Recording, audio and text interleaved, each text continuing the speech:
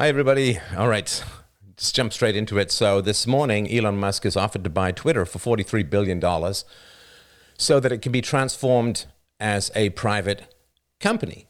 It's about $54.20 a share, about $43 billion. I think that's about 40% over the existing share price and value.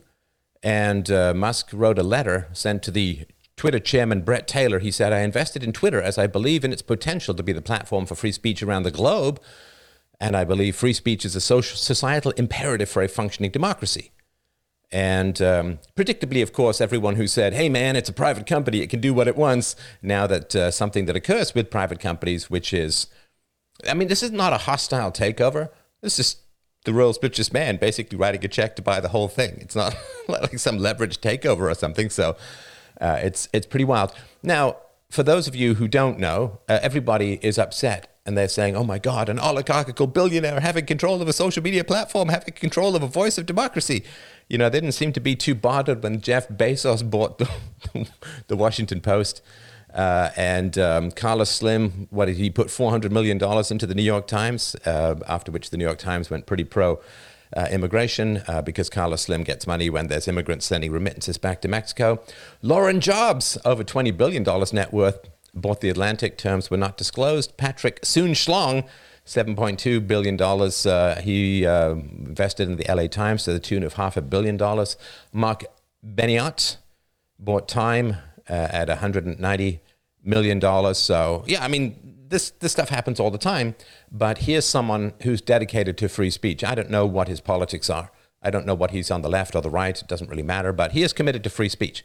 So, you know, one of the things that I got really tired of doing, is why I stopped doing politics, is it just goes so relentlessly boring to point out the hypocrisy of people with double standards. You know, like the people who say, well, it's wonderful if Jeff Bezos buys out this particular newspaper, but it's really bad if Elon Musk buys out Twitter. So it just got really boring with people who claim to have principles, and the moment it threatens their political interests, those principles are reversed without any particular commentary or notice or discussion or anything like that. So why should you listen to me on this? Well, you shouldn't, because I don't have any inside views. I can talk some philosophical stuff, but I do have experience in this area.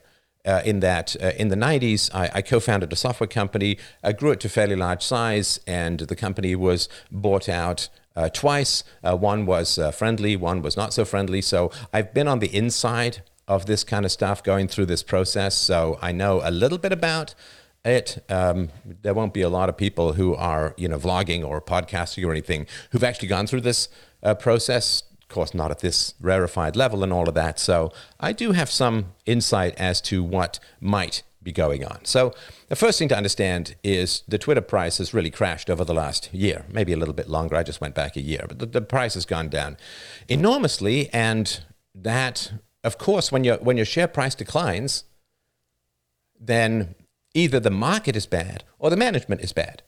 Now, if the market is bad, then you should see a decline of everyone in the industry. But if other companies are making money in that field and you're not making money, then the market isn't bad, which means the management is bad.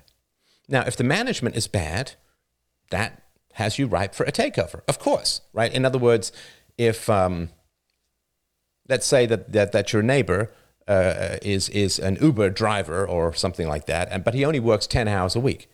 But you're willing to work 40 hours a week. So which one of you can bid more for the new car? Well, you can bid more for the new car because you're going to make more money out of the new car driving much more. So if you can make more out of a particular resource, you can bid higher for that resource. And so if Twitter is perceived to be underperforming, and it is because its share price has declined relative to some other social media companies, then the market isn't bad, which means the management is bad. And if the management is bad, the shareholders are kind of hostage unless someone new comes along. So, why has Twitter gone down so much?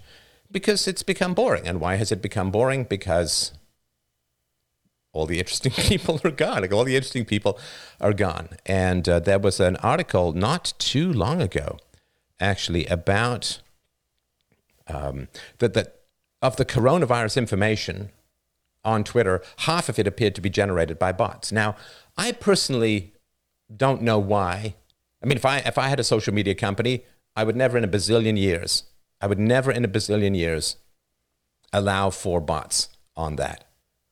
I mean, if you had a dating site, would you allow bot activity on that? Well, no, because it would fake a whole bunch of users. And I think that dating sites do fake a whole bunch of users, but this would be a little bit too obvious, if that makes sense. So the problem with bots and allowing bot programming and so on, and maybe you do allow for bots, but you would have to make sure that the bots were clearly marked as bots, right? I mean, that would be sort of the goal. So yeah, I mean, if you go through captchas, you go through a whole bunch of different things to make sure that people are real and so on. You could, yeah, I mean, there would always be some fake accounts on there, but you'd want to minimize it. So of course, investors don't know what is the actual user base of Twitter because, again, they have all of these bots. And of course, it is funny. So everyone who got, complained about censorship on Twitter or social media platform, it's like, oh man, just go build your own Twitter, go build your own thing, just leave. They're a private company that can do what they want. But if what they want is to actually allow free speech, if Elon Musk takes over, then suddenly it's a really terrible thing that has to be banned and barred and prevented, right? It's so obvious, right? So hey man, if you don't like Twitter as a free speech platform, you just leave. It's a free company. It can do what a private company can do whatever it wants. So if they want free speech on the platform, hey, just leave and make your own Twitter, right? That's the argument. Of course, again, they won't do that because they'd just rather complain than create, right? So I'll tell you a little bit about, and look, and I'm no expert in this, like SEC regulations and what goes on in the board and Twitter. So these are just general thoughts about how this stuff might work as a whole, not any specific knowledge or details. So this is no deep dive or knowledgeable advice or analysis or anything like that. So the board is there to represent, for the most part, the interests of the shareholders, right? That's why you have a board, to make the company good, to keep the share price high. Now, if the shareholders could basically have their shares suddenly valued at 40% higher, which is to some degree what would happen if Elon Musk puts in an offer and the offer is accepted for 40% higher value than the company actually is, then the shareholders suddenly see, at least in the snapshot, the value of their shares go up 40%.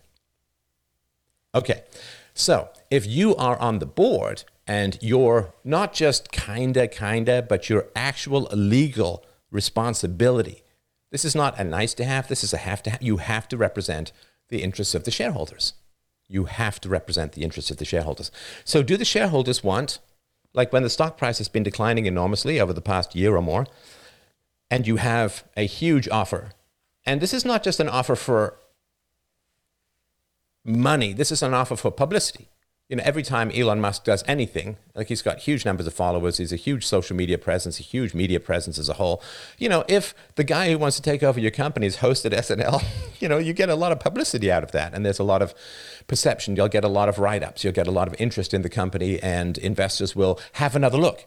Right? Every time management changes hands at a company, investors will have another look. And if it's committed to free speech and maybe they reduce the number of fake accounts and all that, or bot accounts, then, that could be a very interesting thing. So will the share price go up? And of course, also we have, whatever you think of Elon Musk, he is a productive genius. He's a Midas touch kind of guy. He didn't become the world's richest man just by following Nancy Pelosi's stock trades. So you have a guy with a Midas touch, a Hank Reardon, so to speak, of the business world coming in and taking over a company when he has a proven track record of creating staggering amounts of value in other companies. You could arguably, he's the best businessman in the world, and certainly in terms of proportion of wealth over the course of history. So if the very, very best, Freddie Mercury wants to be your front man, I don't know that you're going to go with your cousin who's pretty good at karaoke. So for the shareholders, obviously the board has to look at this and say, what is in the best interest of the shareholders? Now, they do dilute it by saying, oh, yeah, but what's in the best interest of the company as a whole in the abstract? But that's just a common good argument. There is no such thing as the best interest of the company as a whole. The company is the employees and the shareholders and this and that and the other, right? Now, if the board were to somehow reject the offer, and I don't think they can do that just yet, but if the board would just out of hand reject the offer, they could, as far as I understand it, get sued for fiduciary misconduct by the shareholders. Because are they acting? You have a fiduciary responsibility. It's a legal responsibility to do what's best for the shareholders. And if a huge offer, an unbelievable offer of 40% overvalue from one of the world's best businessmen and the world's richest man is rejected out of hand by the board, then I would never imagine just personally, I would never imagine that that would be in the best interest of the shareholders in any way, shape, or form. So they have to really look at this seriously. And here's the thing, too. So this offer, where, I mean, it's a brilliant move. I mean, it really is a brilliant move. So this offer, why would they reject the offer unless they had censorship for political reasons? Like, unless they wanted to continue censorship for political reasons, right?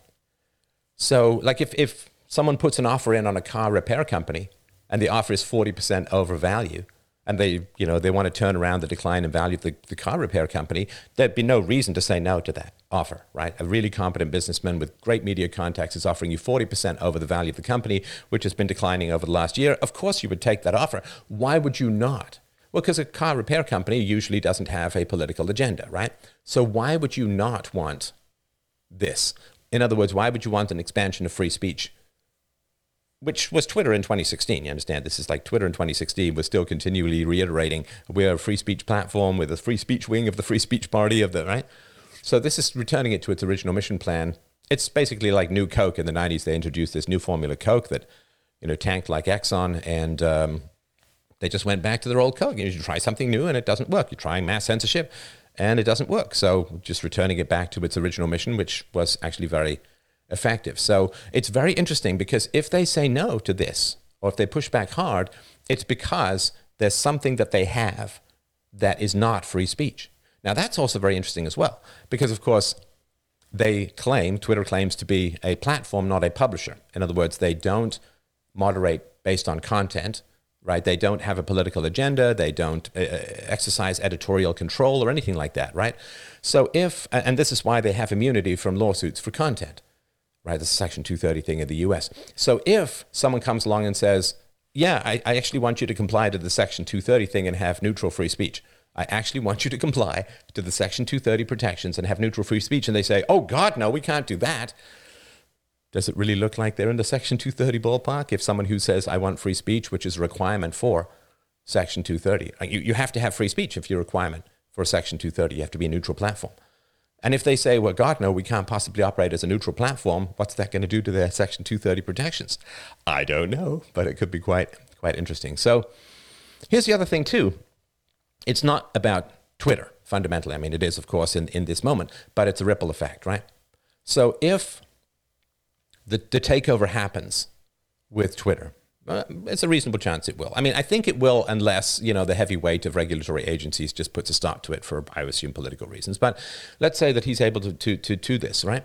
So what that means, and I believe that the value of shares, or the value of Twitter as a whole, will increase out of that, because, well, it can get into a variety of reasons. I'm sure you understand most of them. It become a more interesting place and so on, right?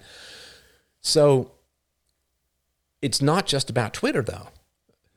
Just think of social media company Mindbank or something like that, right? Social media company Mindbank.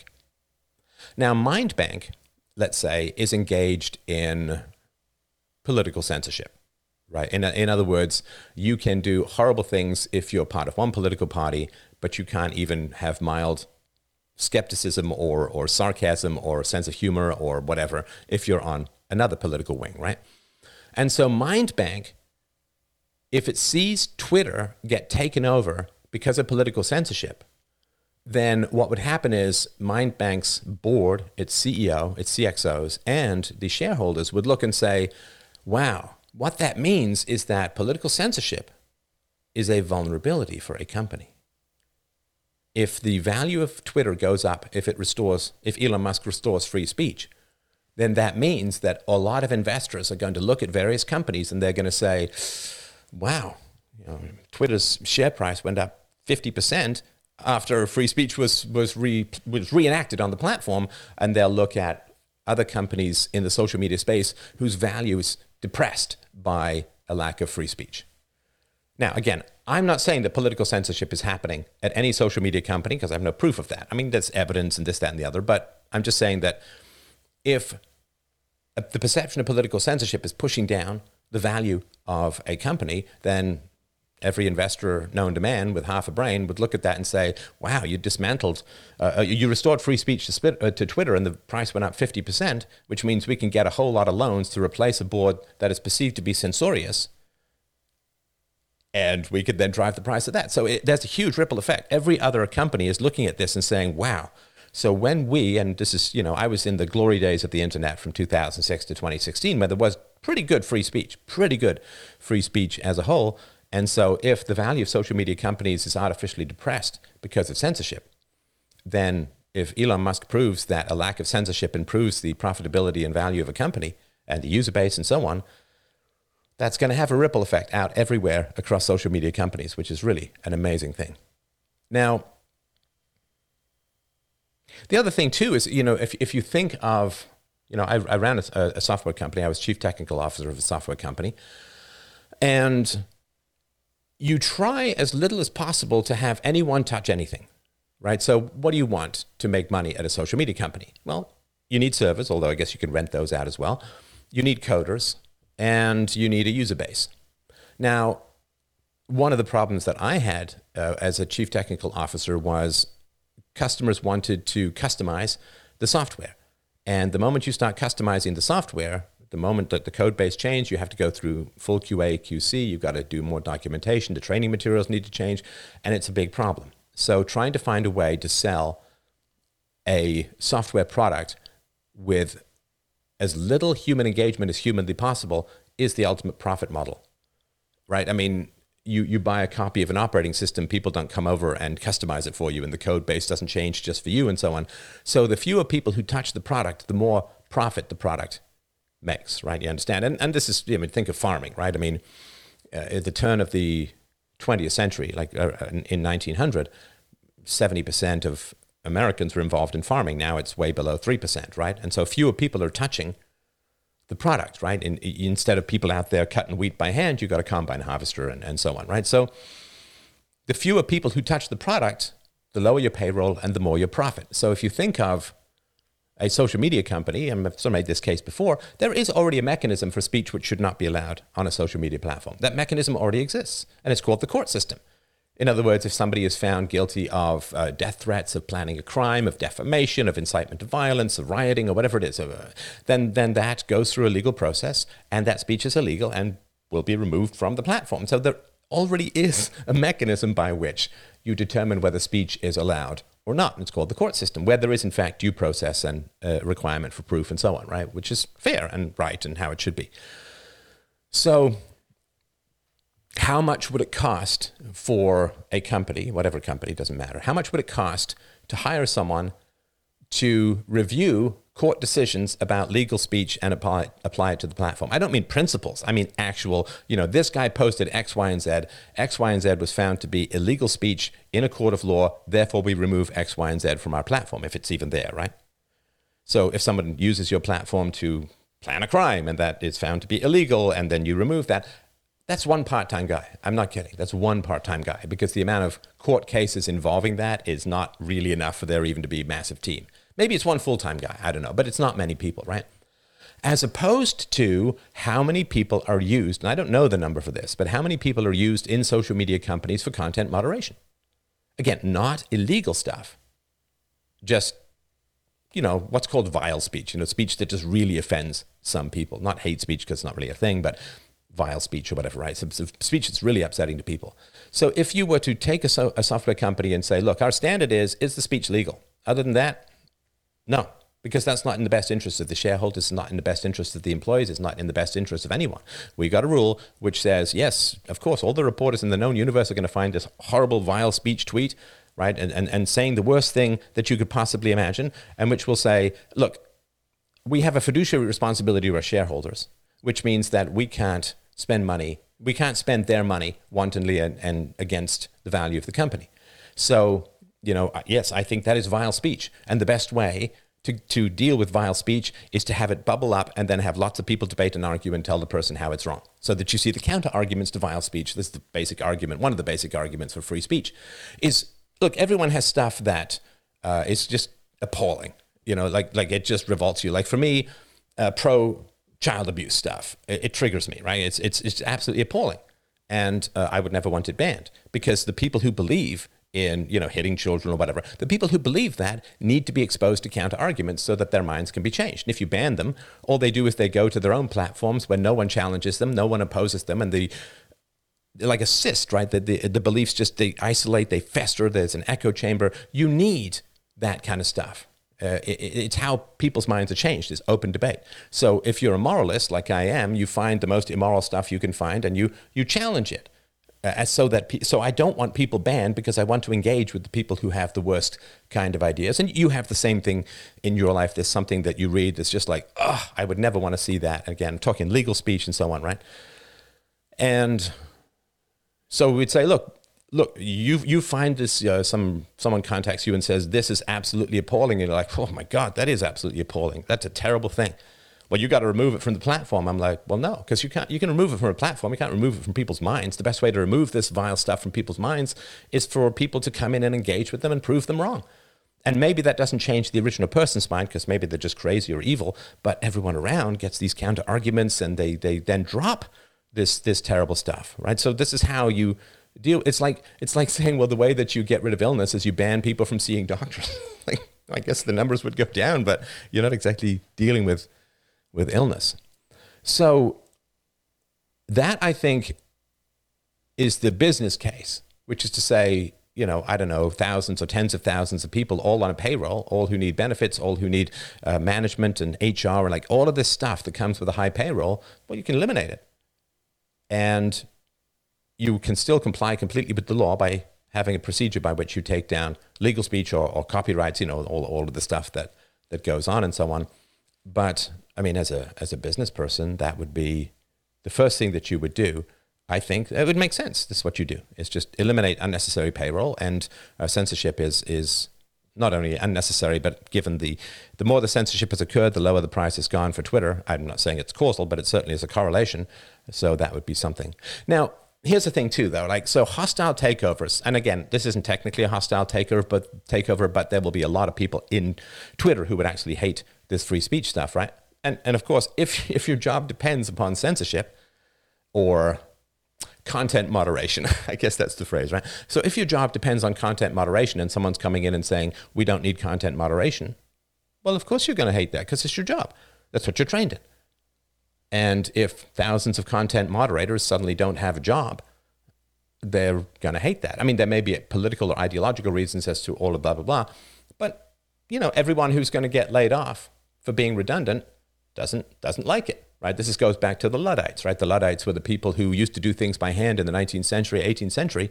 And when machines came along that automated what they did, they smashed up the machines because they didn't want to be out of a job, right? When slavery was deemed illegal, great, then the slave catchers and the slave traders and the slave managers, they're all out of a job, right? So nobody likes this kind of progress if it threatens your paycheck, particularly when there's massive inflation.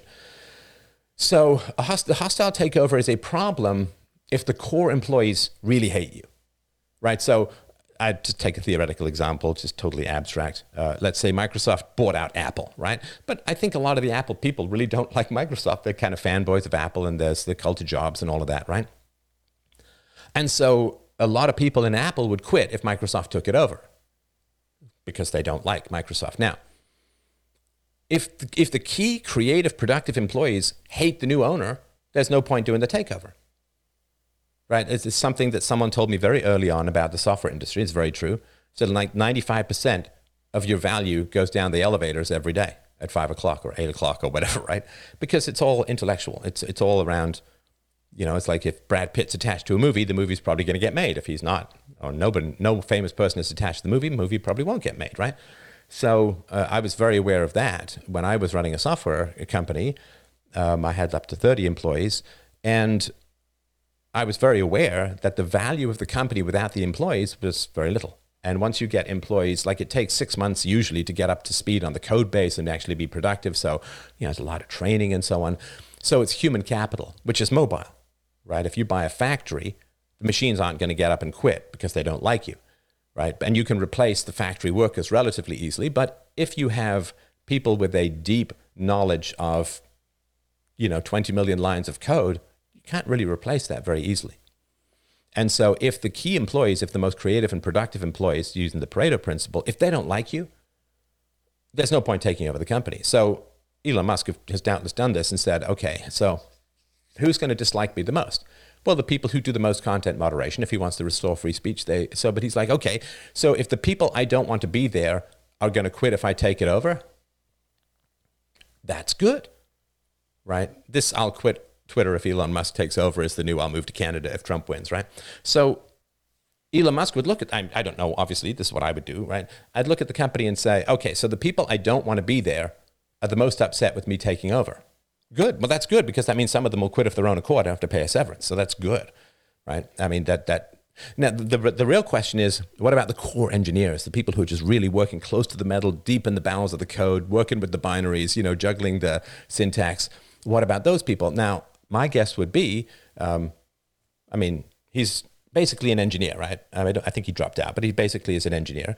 So if an engineer committed to free speech takes over a company whose greatest value is the engineers, it's engineer to engineer. And I don't think the engineers, I think not only do they not care about the content moderation, I think they find the content moderation kind of frustrating because they have to write all of this extra code, which gives people power over users and power to suppress and power to censor and power to ban and all that kind of stuff, right?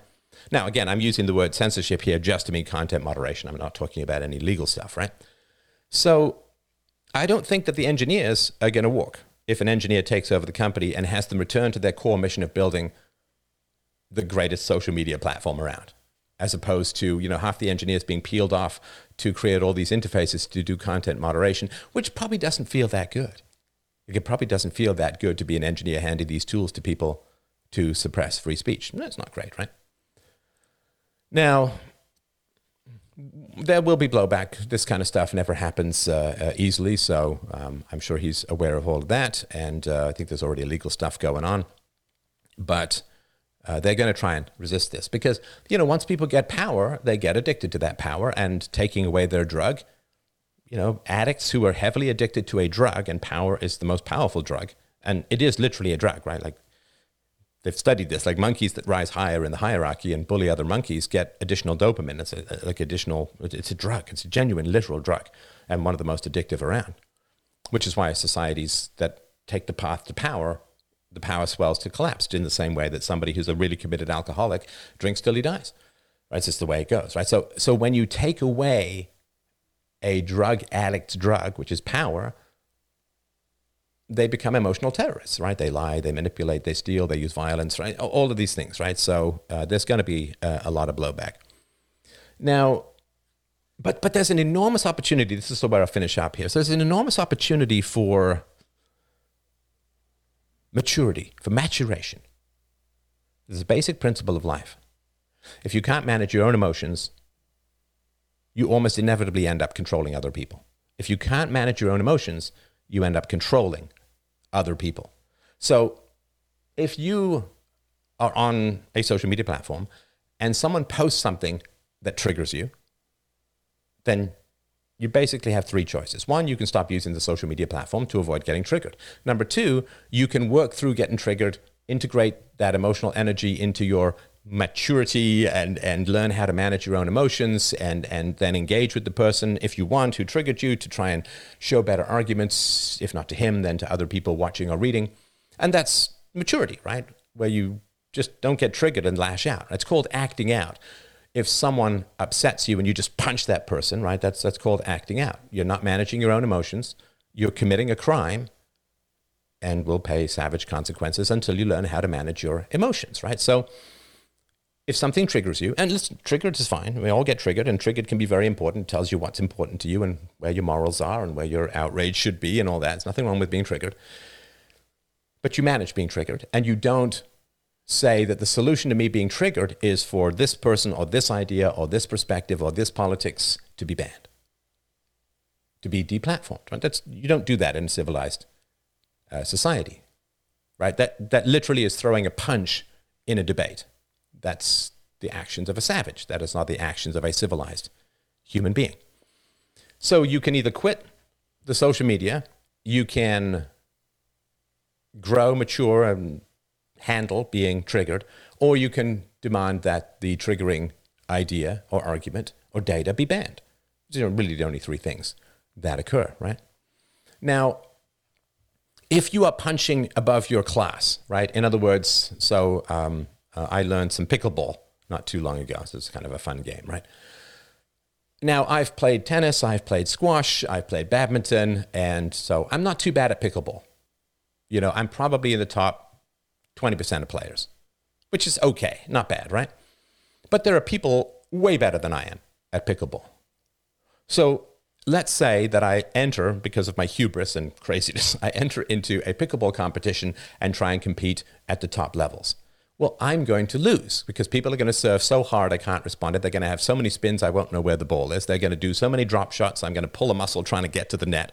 I'm just going to be bounced all over the court and dribbled out with shame and humiliation and my tail between my legs, dribbled out off the court, right? So I'm punching above my weight. I'm engaged in a competition that I'm not competent for. Now, what can I do? Well, I can just try and up my game. I could just battle my way through and learn my lesson that I've got to improve my skills before engaging at that level of debate, right? Or at that level of pickleball.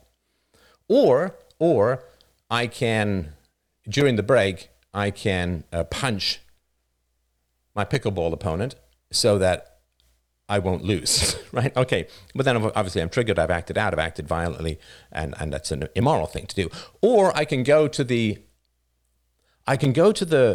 umpire, right, the judge of the pickleball competition, and I can say, look, man, he's just serving way too fast. You have got to stop him from serving that fast because I can't return those serves. At which course the umpire is going to say, no, these are the rules of pickleball. He can serve as fast as he wants as long as the ball goes diagonal and into that corner. Sorry, like if you can't return the serves, I'm not going to slow down. Hey, man, his spins are killing me. You gotta ban him from using spins. Those drop shots, stop him from doing those drop shots. Make sure every shot goes out of the kitchen. That's the little red part right by the net. And the judge would be like, no, sorry, these are legal things. You entered this competition voluntarily. Nobody's forcing you to be here or to stay here. But every legal move that he makes is perfectly acceptable. That's why we have rules called pickleball, and I'm not going to change those rules to satisfy your lack of competence. But it's the same thing with debating. If you are triggered and get insanely angry and want to ban people, it simply means that you're not good at debating. You're not at the level of skill you need to be at. You're not competent to debate. Like, why do you get angry and want people banned? Because you can't answer them. If you could answer them and you could give good arguments and good debates and so on, then you would do that. Or you'd let other people do it or whatever, right? So people who can't manage their own emotions should not be involved in contentious debates. In the same way that I can't play at the top level of pickleball, so I should not enter those games. It would be hubris and narcissism and ridiculous and boring and dull for the other player if I entered into a game that I couldn't possibly win at or even provide any challenge to my opponent. And of course, if I thought I was a great pickleball player, like if I had that belief, oh man, I'm like #1 pickleball player, and then I play against a really competent pickleball player and they just completely smoke me off the court, that's humiliating because I'm not just confronting my lack of skill, I'm confronting my own delusions about my presence of skill. And that's really tough. Like I thought I was pretty good at badminton is a game I love, right? And it's very delicate and there's lots of drops and all that. And you can really whack it. That's what I like about squash too. Tennis is just, it's too controlled. It's like squash, but toilet trained at gunpoint.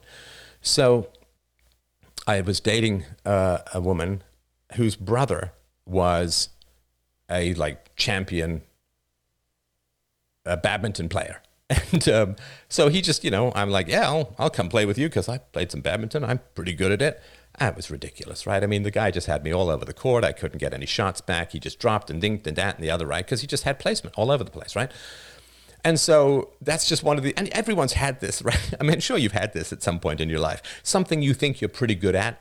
Like you're a big fish in a little pond. You're like the best baseball player in your local league. And then you go to some real game where people are really skilled and it's just like, oh God, I guess I'm a long way off from what I thought, right? So everyone has this.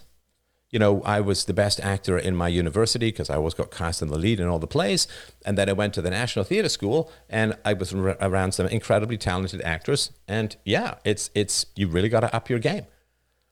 And so we're in this situation, and this comes out of the whole everyone gets a trophy, everyone gets a participation ribbon, everyone gets praise, nobody gets failed, and so on, right? So people go with a very highly inflated sense of their own abilities. And if you're in an echo chamber, right, if you're on the left and you only talk to other people on the left, and same thing if you're on the right and you only talk to other people from the right, then you don't get exposed to the ideas and arguments which really challenge your worldview.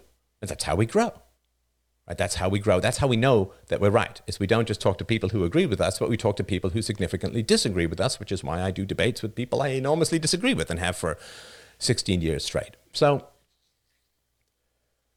that's how we grow. Now, if you think you're good at debating because you surround yourself with people who agree with you and you never read counter arguments and you never read counter perspectives, and therefore you think that you're really good at debating, in other words, if I think I'm top tier at pickleball, and then you go into someone who's really good, you go and up against someone who's really good, then the limitations of your abilities are very quickly exposed. It's humiliating, and you realize that you really deep down, you haven't done yourself any favors by locking yourself in an echo chamber. That's pretty rough. It's tough on the ego. It's tough on the vanity to be put in your place, to be put in your place. Now, that doesn't mean you got to stay in that place, but it's kind of an objective measure as to how good you actually are. How good are you actually?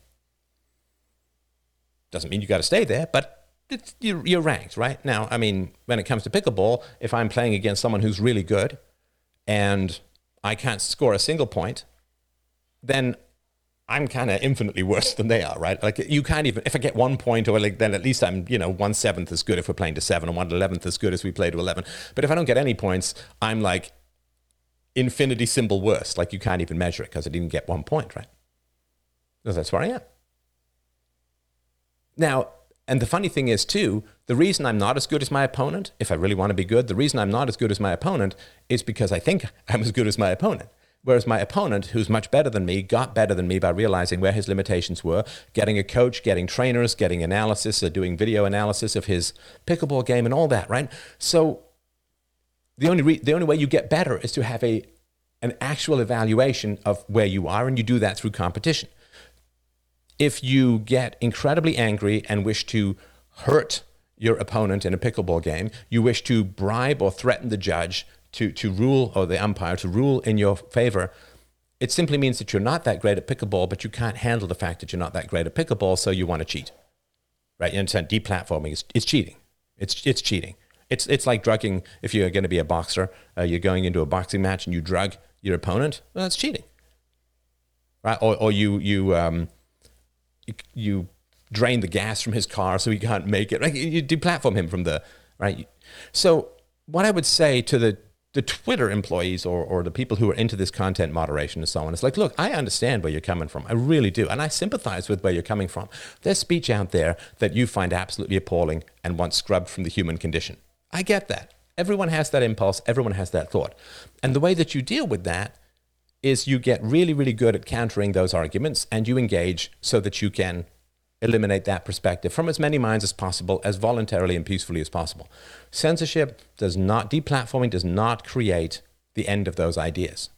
All it does is take them out of your view, where they go underground and they get into an echo chamber and they fester, and they may reemerge as a political party. They may reemerge as some horrible movement. So you're not doing any good.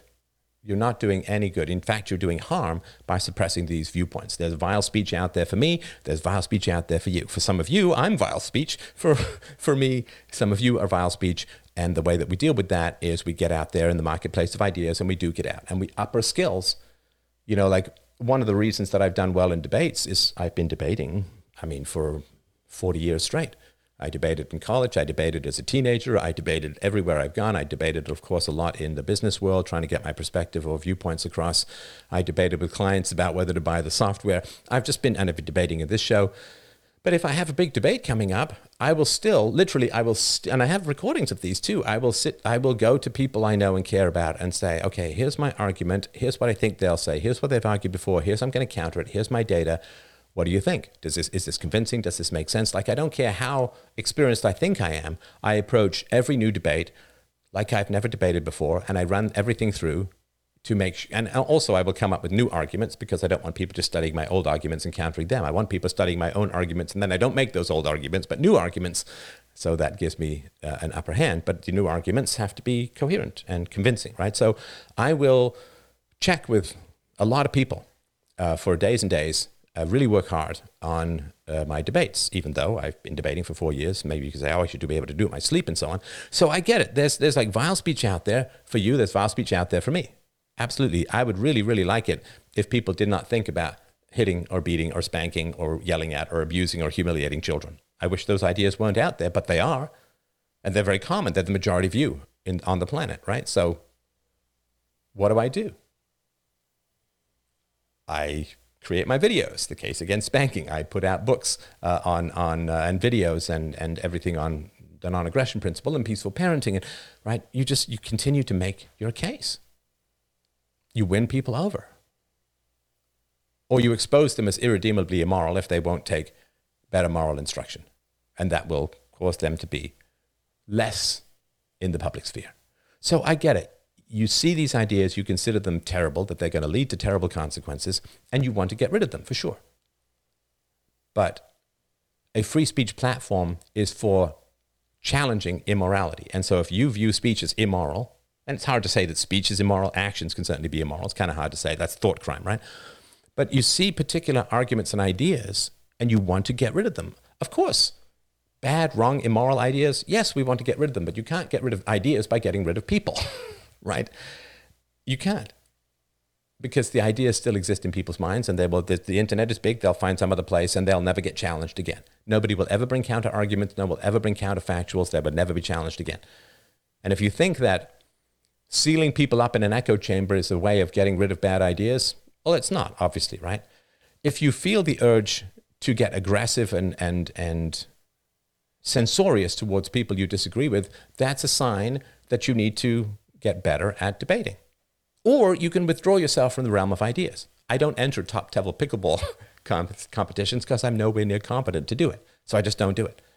I don't get into things I can't win because I lack skill. It's the same thing with debates. And here's the other thing, sort of final thing that I want to say. So, power. Right? A lot in the left is about an analysis of power. And I love what the left has done in some areas with the analysis of power. Right? The power of imperialism, the power of colonialism, the power of dominant narratives. These are all fascinating and important things to examine and dismantle, without a doubt. Great service to humanity. Great job. Good job. Now, but the analysis of power is founded on the principle that human beings are bad at power. Like, we're terrible at power. We're terrible at power. And we know this because it's so foundationally addictive. It's like saying cocaine is really bad, so we should give people a lot of cocaine so they can manage it well. So they can make good decisions when they're high.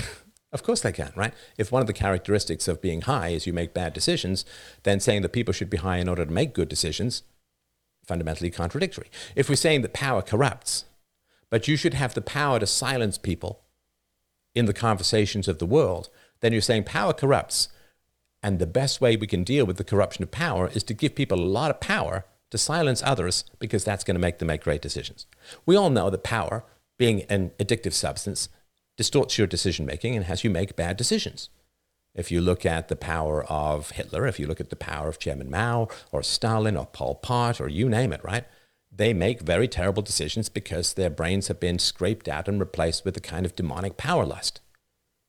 So people make bad decisions when they have too much power, which is why the goal of society should be to disempower people from coercive abilities or censorious abilities as much as humanly possible.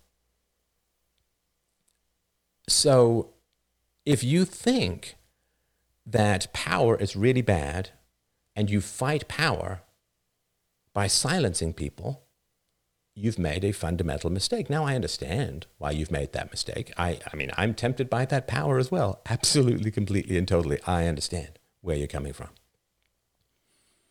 But if you have concerns about power, which the left does, and the right does, but the left in particular ways, right? if you have concerns about power, and we all know that power corrupts. I mean, let's be honest. Let's be frank with each other. Come on, we can have this conversation, right? If you believe and you understand that power corrupts, and you believe that the best way to oppose dominance is to silence people, then you're saying power corrupts everyone except me. Now, everyone who abuses power, which is everyone who has power, and by power, I'm talking about the power to break rules to punish enemies. I'm not talking about like somebody's, got $1 million or whatever, can buy a bunch of stuff. Well, that's still all voluntary. Everybody who engages with that person is engaging with them voluntarily and so on, right? I'm talking about the power to break rules to punish enemies, right? So if you have a rule that says, yeah, you can say stuff on Twitter that's alarming or challenging, but we're really committed to free speech, but you break those rules to punish your ideological enemies, that's power, right? That's power. I mean, in communism, the communist elites, they have their own private property. But private property is then denied to their political enemies, and it's used to reward their political friends. So when you have a rule, but you break the rule to punish your ideological enemies, that's power. That's power. And you can't do that in the free market, right? In a genuine free market, you can't do that, right? I mean, if you try to be a real estate agent and you say, well, I'm not going to sell to this ethnicity, I'm not going to sell to this gender, I'm not going to sell to this particular political ideology, you're going to have a tough time. Very tough time. So if you think that power corrupts everyone except you, or that you're going to use the ring of power well, you're going to be your Boromir who turns into some princeling, right? Sorry, it's completely nerdy references, but sometimes that's really all I have. So if you think that power corrupts everyone except you, you're wrong. And it's a soul-saving exercise to remind people that breaking rules to punish ideological enemies, breaking integrity to punish ideological enemies, is the idea that you can sacrifice your own virtue for the cause of virtue. You cannot sacrifice your own virtue for the cause of virtue. You cannot destroy individuals for the sake of saving humanity. You cannot create morality by betraying your own principles. There is the great temptation, and your emotional apparatus is stimulated by very black thoughts, which says, oh, but the domino effect of this bad idea will be absolutely catastrophic. And because you catastrophize, you're willing to crush and suppress your own integrity. Because integrity is having principles which you stand by regardless of consequences.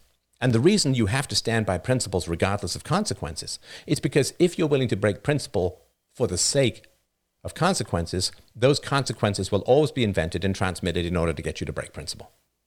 Right? Your principles have to be inviolate. They have to be absolute. Now, that doesn't mean we all absolutely achieve them at every moment of our day. It's an ideal, right? So you do your best, right? But you can't say, well, if somebody can tell me that if I don't break my principles, this absolute catastrophe will occur, right? If I maintain my principles, an absolute catastrophe will occur. Then you don't have any principles. Nobody can prove to you that these absolute catastrophes will occur. They're simply ghosts used to chase your own integrity out of yourself. It's a bribe given to you to betray yourself. And the bribe is, you get to avoid this catastrophe if you break your principle. But the catastrophe is never proven. And it can't be because we have free will, right? When it comes to human choice, you can't prove inevitable catastrophes because we have free will. Choice. So if you have a principle, the whole point of the principle is it won't break. That's the whole point of having a principle. It won't break. You can't be bribed. You can't be bullied into breaking your principle. Now, if you don't want to have principles, that's fine. Then don't pretend to have principles, right? That's the whole point, right? I don't pretend to know great ballet, right? I have to be a great ballerina. So if you're going to have principles, then being threatened with negative consequences, oh my God, if we allow this idea out there, then these terrible consequences will occur. It's like, okay, well, then you don't have any principles. And you can be threatened or bullied or bribed into breaking your principles, which means you don't have principles. The whole point of principles is you got to stick by them regardless of bullies or bribes. That's what principles are. Otherwise, they're just getting by in the moment and pleasing whoever has the most stuff to offer you or stuff to threaten you with. It's not a principle. That's just getting by. That's just slithering through and surviving like any mammal would. So if you can't handle a debate, get better at debates or stop debating. If you're very easily triggered and your response to triggering is to harm other people and break your own principles, recognize that you need to strengthen your principles and you need to understand what a principle actually is. You know, yes, of course, the whole point of free speech is there's vile speech out there that just about everybody finds appalling and horrible. But that's what free speech is. If I say kittens are cute, that's so uncontroversial that there's no free speech issue there. The whole point of free speech is to defend the vilest thing you can think of. Of course. Like if you want to be a good doctor, you can't just treat people you like. You have to treat people even you dislike. In fact, that's really the test of your commitment to health, is treating people you dislike. And the last thing I'll say as well, and it's very brief, is you understand that when you break principles for you, you break principles for your enemies. Conflicts tend to devolve to the lowest common denominator. Like if you're in a fight and people say, we're not, like your opponent says, we're not going to hit below the belt, right? Okay, that's the rule, right? Now, if he starts hitting below the belt and you can't leave the fight, what do? You start hitting below the belt. So if you break your own principles because you've been scared by this imaginary disaster called catastrophe, if you break those principles, you break principles for your enemies too. Please understand that you're not going to be in position of power forever. You're not going to be in your position of power forever. And at some point, the pendulum's going to swing, and then the people you consider the worst people in the world will have power over your freedom of speech, and they will have power over your presence on social media platforms. Inevitably. We defend the rights of the worst people because we wish our own rights not to be violated by the worst people, who will inevitably, like the more power that you accumulate, the worse people will be attracted. Like the more even worse people will be attracted to that power. So the more power you accumulate, the power to shape discourse, control elections, punish people, reward people, allow people to speak, block people from speaking, destroy their investments. The more power you gather to yourself, the darker the souls will be drawn to that power. And they will end up with power over you. Integrity is not just morality, but fundamentally, it's self-defense. What you have done to others will be done unto you. So, thank you for listening. Thank you for watching. freedomain.com/donate. If you would like to help out the show, I would really, really appreciate it. Have yourselves a wonderful day. I'll talk to you soon.